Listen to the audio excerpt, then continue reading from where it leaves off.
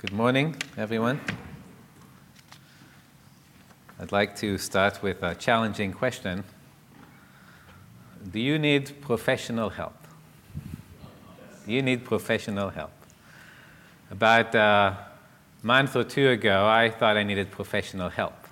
My car air conditioner stopped working. And if you're like me, and you spend an hour or two on the road every day, commuting back and forth from work, especially when in the afternoon the sun is shining right through the driver's seat at you, you appreciate having air conditioning. So I felt I needed professional help, and so I took my car to the mechanic. And after poking around a little bit, the mechanic explained to me that it would cost $650 for him to open up my air conditioner and figure out what's wrong. And then the money will start adding up from that point on, depending what was actually wrong. And that was when I was thinking, maybe there's a less expensive way to do this. And I talked to one of my neighbors, who I know does some repair work on his car, and I thought, it can't hurt to try. So I asked him, what do you think might be wrong with my car, or what would you recommend I do to try to get it fixed? And he said, if you go to the next picture, that he had a similar problem in his car, and it turned out to be something called the relay switch. This is something, when you press the button in your car to turn on the air conditioning, it basically turns on that device. And then that device is what turns on your air conditioner. At least that's my very limited understanding of how this works. This is my first time I did anything to try to repair my car by myself. And $14 from Amazon saved me $650 plus. In this case, I did not need professional help. Right? I was able to do this myself. About 5 years ago, as I was driving my car, you see I'm doing a lot of driving of my car. I think I've told this story before. As I was driving, I noticed that there was a point underneath my elbow that felt a little bit painful. As I was resting it on my car's door as I was driving, and upon inspection, I saw I had a lump inside of that spot underneath my skin, maybe even underneath my muscle. And did I need professional help? I did. I had to go to the doctor, and after quite a few exams, they decided I had a tumor in my hand. It was, I believe, a schwannoma, tumor in the sheath of the nerve tissue, which, praise the Lord, was not, what's the word for it? Was not malignant. But I still had it removed. That was a problem I could not take care of myself. I couldn't cut open my arm and take out this tumor. Right? Very clearly, I needed professional help. What about your soul? So sometimes we need professional help to take care of our physical property, like a car. Sometimes we need professional help to take care of our body's problem, our health. What about our soul? Right? We don't often think about our soul's need. When I was in college, shortly after becoming a believer, I found a little tract. I don't know if Michael is here. He might remember it actually being posted on the door of my fraternity house room. I had my own room. That was a privilege. You had to be there for a while to get your own room. So I was allowed to post something on my door for every passerby to read because I wanted them to think about it. And it says this: "The clock of life is wound but once, and no man has the power to know just when the clock will stop, at late or early hour. To lose one's wealth, like a car, is sad indeed. To lose one's health is more, but to lose one's soul is such a loss that no one can restore." Do you need professional help this morning? I would say that you do need professional help for your soul. What do you need in order to believe that you need professional help for your soul? Well, number one, you need to believe you have a soul. I don't take that for granted because I grew up in a secular environment and I wasn't told I had a soul. Okay. But that soul is that part of us that will endure beyond the grave. One day this body will be no more, right? It will go the way of all the earth. But I will go on. And the part of me that will go on is my soul, right? If you believe you have a soul, you may need professional help.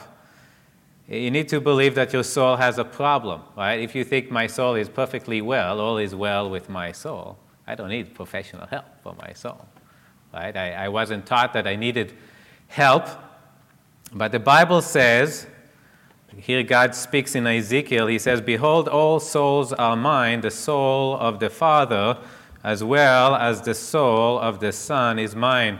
The soul who sins shall die." Do you have sin in your soul? Does your soul sin?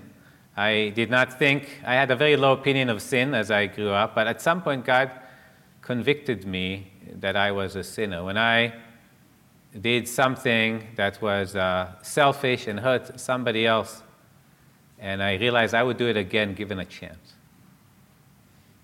I think that's when, for the first time, I realized that I was a sinner. Are you a sinner? Do you fall short of the glory of God? If so, you might need professional help. And last, if you believe you cannot fix the problem yourself. Some people think they can fix it on their own. If I do a certain number of good works, if I walk an old woman across the street, if I go to church, if I give money, if I do this or that, then I can fix the problem of my soul. Well, you might think you don't need professional help. But if you don't believe you can really fix the problem, right? If you cannot fix the problem of your sin, then you need professional help. Praise God, we have professional help offered to us in the Bible, and we saw this in Hebrews chapter 5, and we're going to go ahead and just back up a little bit. We're going to be looking at chapter 7 today, but just in way of review, we'll start in chapter 5, and we'll see the professional help that God is offering for our soul. He says in chapter 5, verse 1, "For every high priest taken from among men is appointed for men in things pertaining to God, that he may offer both gifts and sacrifices for sin." So here we see God's professional help. It's called a priest or a high priest. He's taken among men, is appointed for men in things pertaining to God, meaning God has given someone the necessary tools and capabilities and position to help you and me. And that's called a high priest. It's the priest that helps your relationship with God. Right? Now, it goes on and presents Jesus to us as the high priest. Verse 4, so we're kind of skipping in chapter 5 a little bit to verse 4. It says, "And no man takes this honor to himself, but he who is called by God, just as Aaron was." So the first priest that would come to mind if you were a Hebrew, and we remember that this book was written to the Hebrews or Jews, would be Aaron, right? Aaron was the first high priest of the nation of Israel. As God led them out of Egypt, as God gave them the law, he assigned the job to a man named Aaron. He was going to be Israel's first high priest. And the rest of Israel's priests were to come from his descendants, right? So to be a priest in Israel, you had to be a descendant of Aaron, right?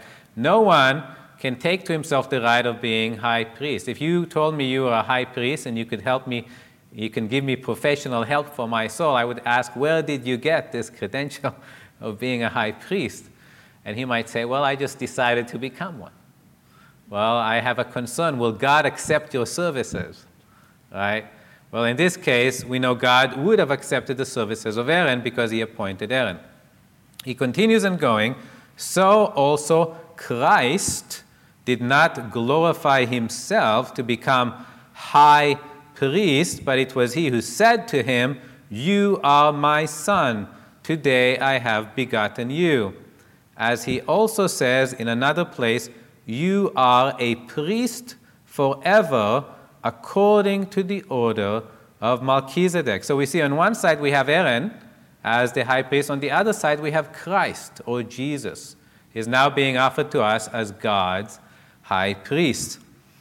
Now, this letter was written to Hebrews, or people from a Jewish background. and they might be a little bit confused, right? They've believed in Christ, they've believed in Jesus. He is the one that God sent to them to make them right with God. But they might say, well, what about the Aaronic priesthood, right? Well, God gave us another priesthood in the past. And as they're struggling, as we were seeing in this book of Hebrews, under persecution, their faith is being attacked, some of them might say, well, maybe I want to go back to the Aaronic priesthood option, right? Here I'm suffering persecution under Jesus. Well, I'll just go over here, right? There's another way to be right with God. And the purpose of the book of the Hebrews, among other things, is to show, you know what? This door has been closed. There's a big X on it. You can no longer approach God through the Aaronic priesthood. And the priesthood that God is offering through Christ is much, much better than what God offered the nation of Israel through Aaron. And he will spend the next 3 chapters on this subject. Okay? Now, today, he's just going to focus on the subject of the calling of Jesus, right? So Aaron was called as high priest, and now Jesus is called as high priest according to the order of Melchizedek. So we have a whole half chapter we're going to look at today where he explains the significance of Jesus being called priest according to the order of Melchizedek and how that is in particular better than the priesthood or the order that God had for the Aaronic priesthood or the Levitical priesthood, right?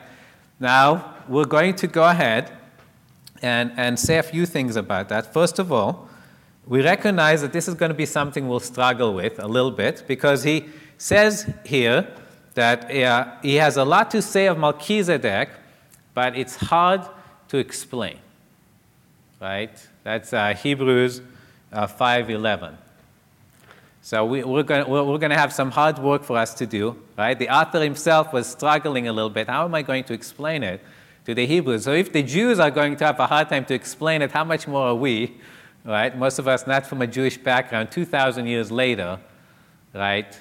It will be difficult, right? But we're going to do our best. And the other thing, he says in verse 6:1 that we are to go on to perfection, right? So these believers, the Hebrews, they've been introduced to the gospel. They understand the gospel. They've trusted in Christ. They're saved, right? But it's as if there was something lacking, right? And I think this is, again, part of the purpose that God wrote the book of Hebrews, is there's some wrapping up to do, right? You have the Aaronic priesthood being presented to us as a valid way to God in the Old Testament. And people might be wondering today, what about that as an option? An illustration I can think of it is when a baby comes out of his mother's womb, he is still connected to the mother, or really to what comes out during the birth with this thing called the cord, umbilical cord, right? And it's almost like there's something left over, right? And God wants to show us, he snips it off, right? We need to complete the picture, right? The Levitical priesthood was a wonderful thing that God made, but we need to neatly tie it off and understand exactly where that belongs, right? So that's the perfection that I believe he wants to explain to them. He wants them to fully understand how it is that Jesus really is the way to God, and the Levitical priesthood need to now be set aside, right? We need to complete the birth process, right, that the Jews went through. And so as we're going through it, what's the value to us? Because I anticipate there may be some struggles as we go through this passage. To understand and to appreciate what's being told. I think for one of the benefits we have is really a better understanding how the Old and the New Testament connect, right? You may have been a believer for a while and maybe reading and why does God have all this stuff in the Old Testament, right? And really it's a picture of what Christ will accomplish in the New Testament. And in this passage in Hebrews, God kind of wraps it up and helps us understand how all of that connects together, right? I think it will help us as we see Christ fulfilling so perfectly these prophecies in the Old Testament. Remember, this is something people today often forget. A lot of people think the Bible was written after Jesus. So no wonder the Bible is pointing to Jesus so neatly, right? It's believers in Jesus wrote it. So what's value is there for us of the fact it points to him so well? Meaning in the sense that it's not predictive, it's explanatory. That's not true.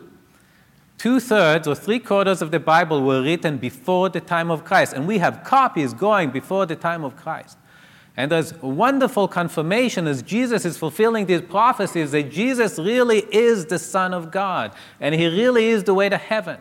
How do we know? Because it was all there beforehand, right? The Old Testament was already written. There were prophecies, and as Jesus came, he fulfilled them in ways humanly impossible. So who could have done such a thing? Only God, right? So there could be an encouragement to our faith, a strengthening of our faith in Christ, right, by going through the passage. And finally, if you haven't yet come to the point of laying your soul at the feet of Jesus and saying, Jesus, save me, Lord. You are the professional help that I need. Hopefully, this will be an encouragement for you to do that as well. Right, he's offering salvation. Okay, so we'll go through the passage and hope that the Lord will bless it to us as we go through it. So with that, let's turn to Hebrews 7 and look at the first half of our passage.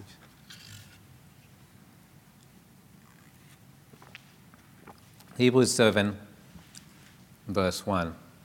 For this Melchizedek, king of Salem, priest of the Most High God, who met Abraham returning from the slaughter of the kings and blessed him, to whom also Abraham gave a tenth part of all, first being translated King of Righteousness, and then also King of Salem, meaning King of Peace, without father, without mother, without genealogy, having neither beginning of days nor end of life, but made like the Son of God, remains a priest continually. Now consider how great this man was, to whom even the patriarch Abraham gave a tenth of the spoils. And indeed those who are of the sons of Levi, who receive the priesthood, have a commandment to receive tithe from the people according to the law, that is, from their brethren, though they have come from the loins of Abraham.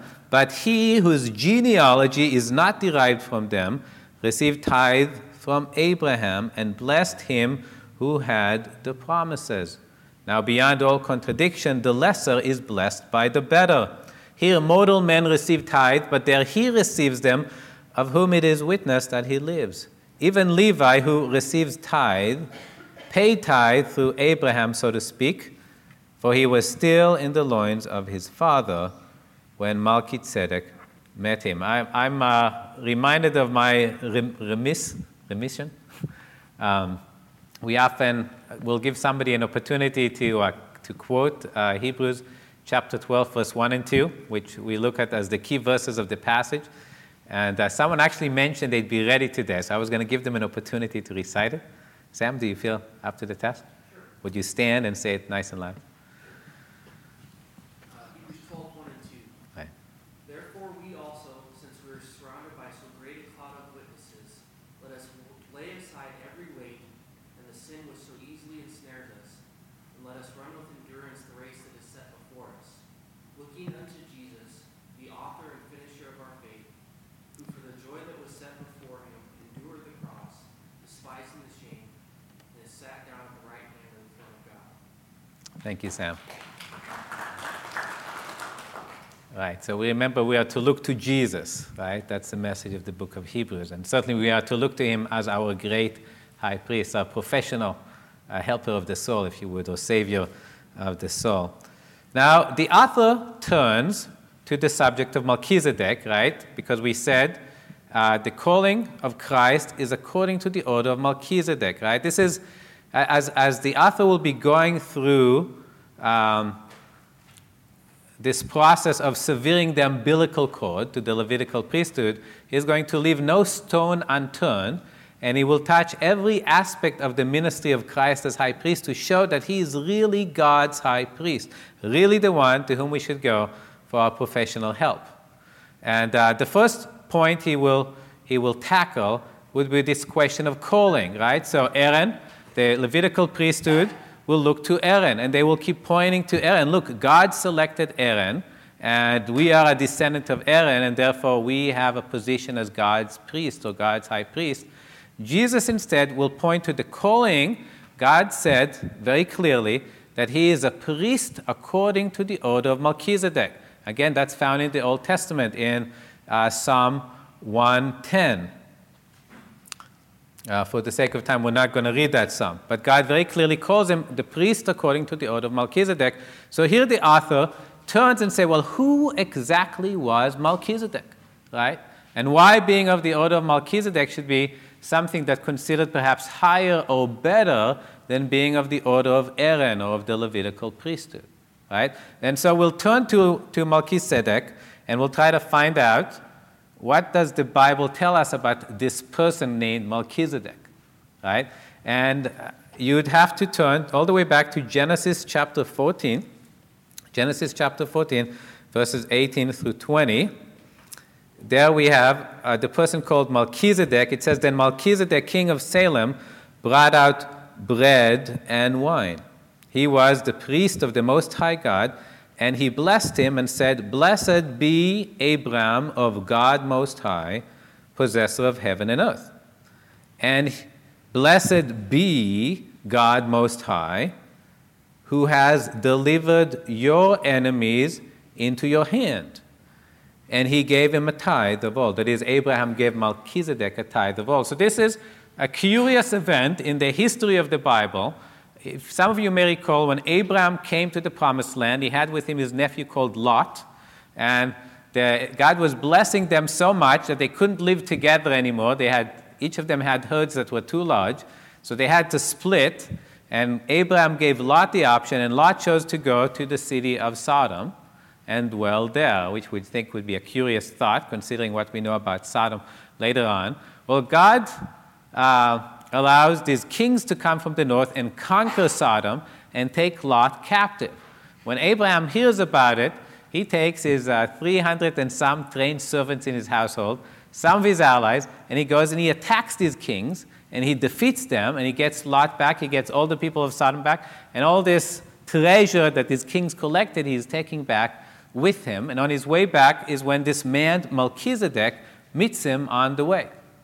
And it says Melchizedek brought up bread and wine, which is, it's a wonderful, as we see him, a picture of the Lord Jesus, and we think about the bread and wine, right? We just celebrated, we just worshiped the Lord Jesus in the breaking of bread, and recognize the bread represents his body, and the wine, or the grape juice, represents his blood. Right? So it's neat how even in that way, here we see a picture of Jesus already.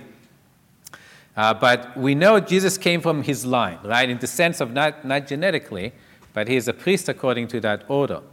So there's already a couple of things here we can note that show his greatness. Well, for one thing, he's a king, right? Aaron wasn't a king, right? Well, Melchizedek was a king. And not just any king, he was a king of Salem. Well, Salem was the early name for Jerusalem. Right? Now, Jerusalem is the most famous city in the Bible. It was the capital of Israel, and it's called the city of God. And in fact, we are waiting for the new Jerusalem. Right? So if I had to go to choose between two high priests, choosing the king of the city of God would be a good place to go. Right? Already, there's some advantage there. The other is we're told that he is the priest of the Most High God. Well, that's kind of curious. Up to now we only were aware of the Aaronic priesthood, right, being a priest of God. Well, here we have a priest of God who actually predates them, right? I mean, the priesthood from the line of Aaron is still waiting 400 years before it's going to show up on the earth. And here's already a priest of God, right, well before that. Okay, so that's what I call his superiority in history, right? We already see Melchizedek stands out. Okay. Second, we see a greatness in his name. When I had my lump in my arm, and I had some, choice maybe which doctors to go to, and eventually a particular doctor was selected to me, and I was, happy when I went and I saw the title of the particular clinic and particular doctor. Well, he was a specialist in doing surgeries to remove tumors out of your limbs. Well, that's good, right? That's the kind of person I'm looking for, right? He has the right title to attract my attention when I have a tumor in my arm. In a similar way, if you think about the name Melchizedek, what does that mean? Well, it means king of righteousness. And I'm looking for a professional help for my soul. I'm a sinner, and I need someone to make me right with God. A king of righteousness, right? That would be a good person to help me, right? Someone who is a king of righteousness. Right? Good title for the Lord Jesus, a king of righteousness. Second, as far as to his name, the meaning of his name. He is the king of Salem. Well, the word Salem, if you may recognize a similar word, shalom. What does shalom mean? It means peace, right? So he's not just the king of righteousness, he is the king of peace. Right? I want someone to help me and give me peace with God. Right? I'm a sinner, I'm an enemy of God. I want someone who will make peace between me and God. Who better than the king of peace? Right? Here I have somebody who can really help me. Okay, so the third greatness we notice here, I call it the greatness of his presentation in Scripture, and it's really more of a lack of presentation. This guy shows up out of nowhere, right? We don't know where he comes from. The way it says it in the passage, it says, without father, without mother, without genealogy, having neither beginning of days nor end of life. We don't know anything about this guy. And what the author is pointing out, he's made like the Son of God, right? You know, where did this guy comes from? You know, that he's a priest of God, he's a king of Jerusalem. He's greater than Abraham, as we will see shortly, and he just disappears like that. We never hear of him again. Right? It's almost like the Son of God has come to earth and lived here for just a few years to take this particular position. Right? He's made like the Son of God. Now, we don't know that he really was the Son of God. Some people speculate he was, but he was just a picture. Right? He's a picture of Christ. Right? A person, Jesus, doesn't require a father or mother or genealogy. As it happens to be, he has all. But he is the Son of God. Right? God doesn't have a genealogy. He was there at the beginning. Right? He doesn't have an end. There's no death recorded because he'll live forever and ever. Right? He's a picture of that, is what it says. Now, there's also a curious note. It says that he remains a priest continually. And the point of that is when you are a priest for life. Right? It's not like president. You're elected president 4 years or 8 years later, you're elected out. Right? They actually retain the title president, but they lose the power of it. Not so with a priest. As long as you are alive, you are a high priest. You will forever do your job. And so Melchizedek, representing Jesus, is representing an unchanging priesthood. It never goes away. The priesthood of Jesus is just as good today as it was 2,000 years ago. It remains in force because he does not die. Okay, number 4, as we're comparing here, again, the Levitical priesthood and the priesthood according to the order of Melchizedek is the greatness of his action. Right? So Melchizedek stands out here in 2 ways. First of all, he blesses Abraham. I had a kind of a picture of it. It's hard to find a picture of Melchizedek. You'll have to find some artist rendition of the event. But he blesses Abraham. Well, why is that significant? Well, the scripture tells us that the lesser is blessed by the greater. Right? I don't seek someone lower than me to bless me. I seek someone higher than me, right, for the blessing to have value. And so the very fact he blesses Abraham shows he's greater than Abraham. Right? There's no other way to look at it. And that's impressive because Abraham is a very great person. Right? He's the one whose blessings we're happy to share in. Right? We're the heirs of God's blessings and promises to Abraham. Here is someone that was greater than Abraham. Absolutely amazing. And then also in the fact Abraham gives him 1/10 of all. Remember, Abraham just amassed this great treasure conquering these kings, and now Abraham is giving Melchizedek 1/10 of all that great treasure. Why? Well, the picture used here borrows from the fact that this is a tithe, right? The nation of Israel, or the tribes of Israel, were tithing to the tribe of the Levites. Why? Because the Levites were giving them divine service, right? The Levites were the one who were assuring Israel's right standing with God by taking care of the tabernacle, right? And for that service, because the Levites were providing that priestly service to Israel, Israel would give them a tithe. So here Abraham is giving a tithe to Melchizedek. He is acknowledging that Melchizedek was rendering him divine service. Right? Why is that so significant? Well, in biblical order, a child is never greater than his parent. Right? So we would connect the Levitical priesthood to Aaron and then to Levi, And then if you'd go through Levi, you'd get to Abraham. So the very fact that Abraham is here subservient to Melchizedek is automatically saying that Levi is subservient to Melchizedek. Right? So if you have to pick one or two, right? Levitical priesthood, the priesthood according to Melchizedek, which one would you pick? Right? Which hand is the marvel? Right? It should be obvious. We should go for them to the priesthood according to the order of Melchizedek. Okay, so that should be clear. Clearly, we have a greater priesthood on the one side than the other. Now, let's go ahead and return to our passage in chapter 7. We'll continue in verse 11, and we'll read to the end of our passage in verse 19.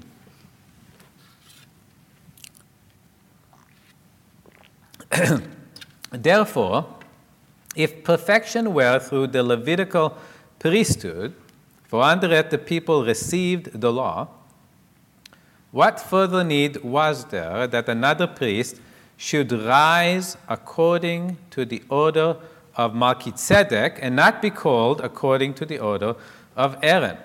For the priesthood being changed, of necessity there is also a change of the law. For he of whom these things are spoken belongs to another tribe, from which no man has officiated at the altar. For it is evident that our Lord arose from Judah, of which tribe Moses spoke nothing concerning priesthood. And yet it is far more evident if in the likeness of Melchizedek there arises another priest who has come not according to the law of fleshly commandments, but according to the power of an endless life.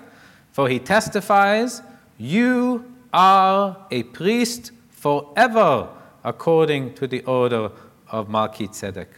For on the one hand, we have an annulling of the former commandment because of its weakness and unprofitableness, for the law made nothing perfect.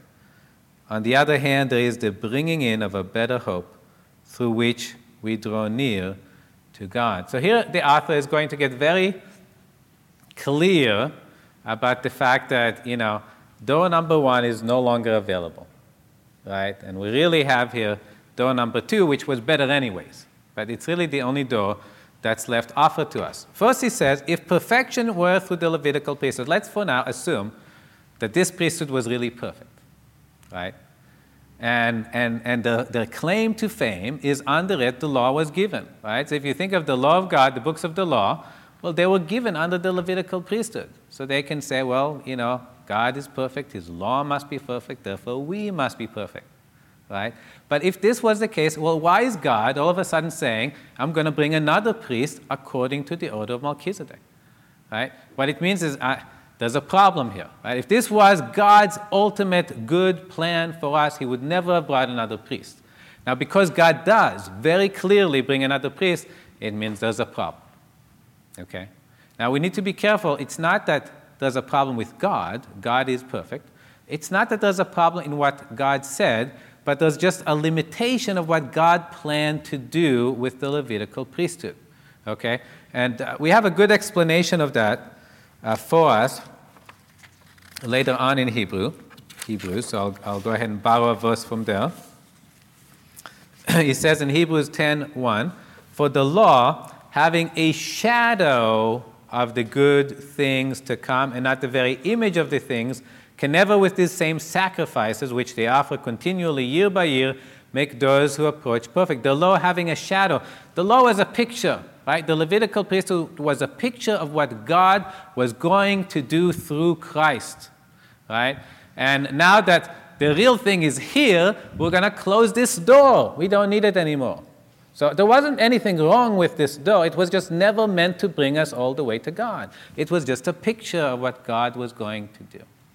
Right? So very clearly, the very fact that God is bringing a new order of priesthood means, this one had a limited value, right? And in fact, the very law that backed it is now going to change. Right? Now, I know I think we just said last time of how God doesn't change. His word stands forever. Now, it doesn't mean that God cannot change a law that he put in place. And a good example of that is God telling Abraham to offer up Isaac, his son, as a burnt offering. If you remember, God tells Abraham, take your son, your only son, whom you love, and offer him to me as a burnt offering. And Abraham goes and he obeys, and as he raises up the knife to strike his son, God says, stop. Right? Is God contradicting himself? Well, not really. He told him to go and do it. He went and did it, and God said, good. You obeyed me. You did exactly what I wanted you to do. Purpose accomplished. No need to kill your son. Right? I see it was in your heart. You're willing to do it. Right? And the same thing here. God commanded this to Israel, but it had in God's plan just a limited duration. Okay, done. Okay, good, you obeyed me. Or maybe you didn't obey me so well, but we're done with this program. Okay, this law has reached its limit. And now we're going to change the law. Right? There's another way to God, and that's through the priesthood. Then we see here how Christ fulfills this particular priesthood, right? Someone might say, well, how is Christ a fulfillment of Melchizedek? Or is it possible we're looking for somebody else? And there's two ways in which Christ is fulfilling it here, right? It says, it is evident that our Lord arose from Judah, of which tribe Moses spoke nothing concerning priesthood. So at first, it would seem a weakness. Wait a second. A priest must be from the line, from the tribe of Levi. Right? How could Christ be a priest if he's not from the tribe of Levi? But now we have this prophecy of Melchizedek that says, no, he will not be. It's a completely new order. And so the fact that he's not from the tribe of Levi is a strength. It makes him fit the prophecy. Right? Why would God make a priesthood from another line unless the Messiah would be from another line? Right? So the very fact Jesus is from another line is here fulfilling this prophecy. He fits the picture. Right? That's the point though.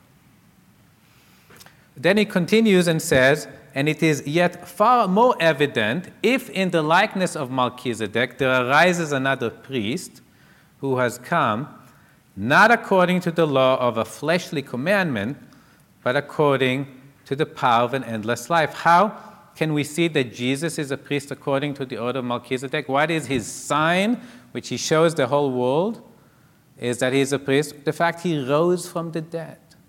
Right? That's really Jesus' sign. When people ask Jesus for a sign, teacher, show us a sign that we will believe in you. When in their hearts they wanted to reject him, he said, just one sign. Right? As Jonah, prophet Jonah was in the belly of the great fish for 3 days and 3 nights, so will the Son of Man be in the heart of the earth for 3 days and 3 nights. Right? And then he would rise. It's the one sign that crosses through the ages. Right? If people today doubt the claim of Christ, the only real evidence we have is the resurrection. Jesus rose from the dead. How do we know he rose from the dead? Well, we have the record of Scripture, and he had so many enemies around that as soon as this statement was made, he rose from the dead, they would have gone, found the body, and brought it to show to the world. The fact that all his enemies, with all the might of the Roman Empire, could not produce a body means one thing: Jesus rose from the dead. Right? And if Jesus rose from the dead, he is a perfect fulfillment of the Melchizedek priesthood. Why? Because he says, you are a priest forever, according to the order of Melchizedek. How can he be a priest forever? Only if he rises from the dead. Right? So his resurrection just makes him fit perfectly God's promise of giving us another priest, another professional helper of the soul, according to the order of Melchizedek, by his rising from the dead. Finally, we have here for us the statements in verse 18 and 19. For on the one hand, there is an annulling of the former commandment because of its weakness and unprofitableness, for the law made nothing perfect. There's a big X over here, right? This door is number closed. On the other hand, there is the bringing in of a better hope through which we may draw near to God. And I just want to finish with that thought, this better hope that we have of drawing near to God. So what do we mean by better hope? Well, it could mean that we have much more reason to trust in Christ, right, than the Jews ever had to trust the Levitical system. Right? I mean, a Jew may have doubted and say, are these people qualified professionals? Right? Can they really help me? Right? We have a lot more reasons to put our faith in Christ, right, to save us than they had to put the trust in the Levitical priesthood. Okay, so that's one way.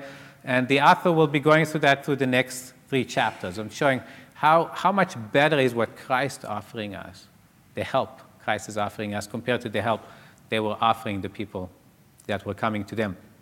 But the main thought that I have here, or the main thing I see here, is that Jesus really is offering us more. Right? So it says here that through which we draw near to God. So I want to stop and think about how near is Jesus drawing us to God. And first, I'll start with the counterexample. Well, how near did the Levitical priests draw you to God? I have a picture of the tabernacle, and if you, can you get that picture up, please? Working on it? Okay. So that's a picture of the tabernacle, as you may remember. This is what God commanded the Jews to build for him in the wilderness, right? Because he had to dwell in the midst of a sinful people, right? And there's a problem. Holy God, sinful people, big problem, right? And we see it as we look at the history of the nation of Israel. So he made a particular way in which he could dwell in the midst of the nation. And where he dwelt, if you maybe switch to the next picture really quick, inside that tent, there's actually a room called the Holy of Holies. And there's a curtain, or the veil, that separates it from the rest of that inner tent. And God dwells in the Holy of Holies, right? That's where God put his presence, right? And go ahead and zoom up to the other picture. So if you were a common Jew, right, which would be most likely the case, the closest you would get is the gate of that basically surrounded that fence, right? You can go there and bring your goat. You just committed a sin, or maybe you wanted to offer God some praise offering, right? This is as close as you would get to God. You'd get to that gate, you deliver the goat or whatever you brought to the priest, and then the priest could take it somehow farther in. He could maybe offer it on the burnt offering, depending what it is. Maybe it will make it as close as the tent itself, but you're stuck at the gate, right? You're never coming any closer to that, right? Now, what happens in the case of Jesus?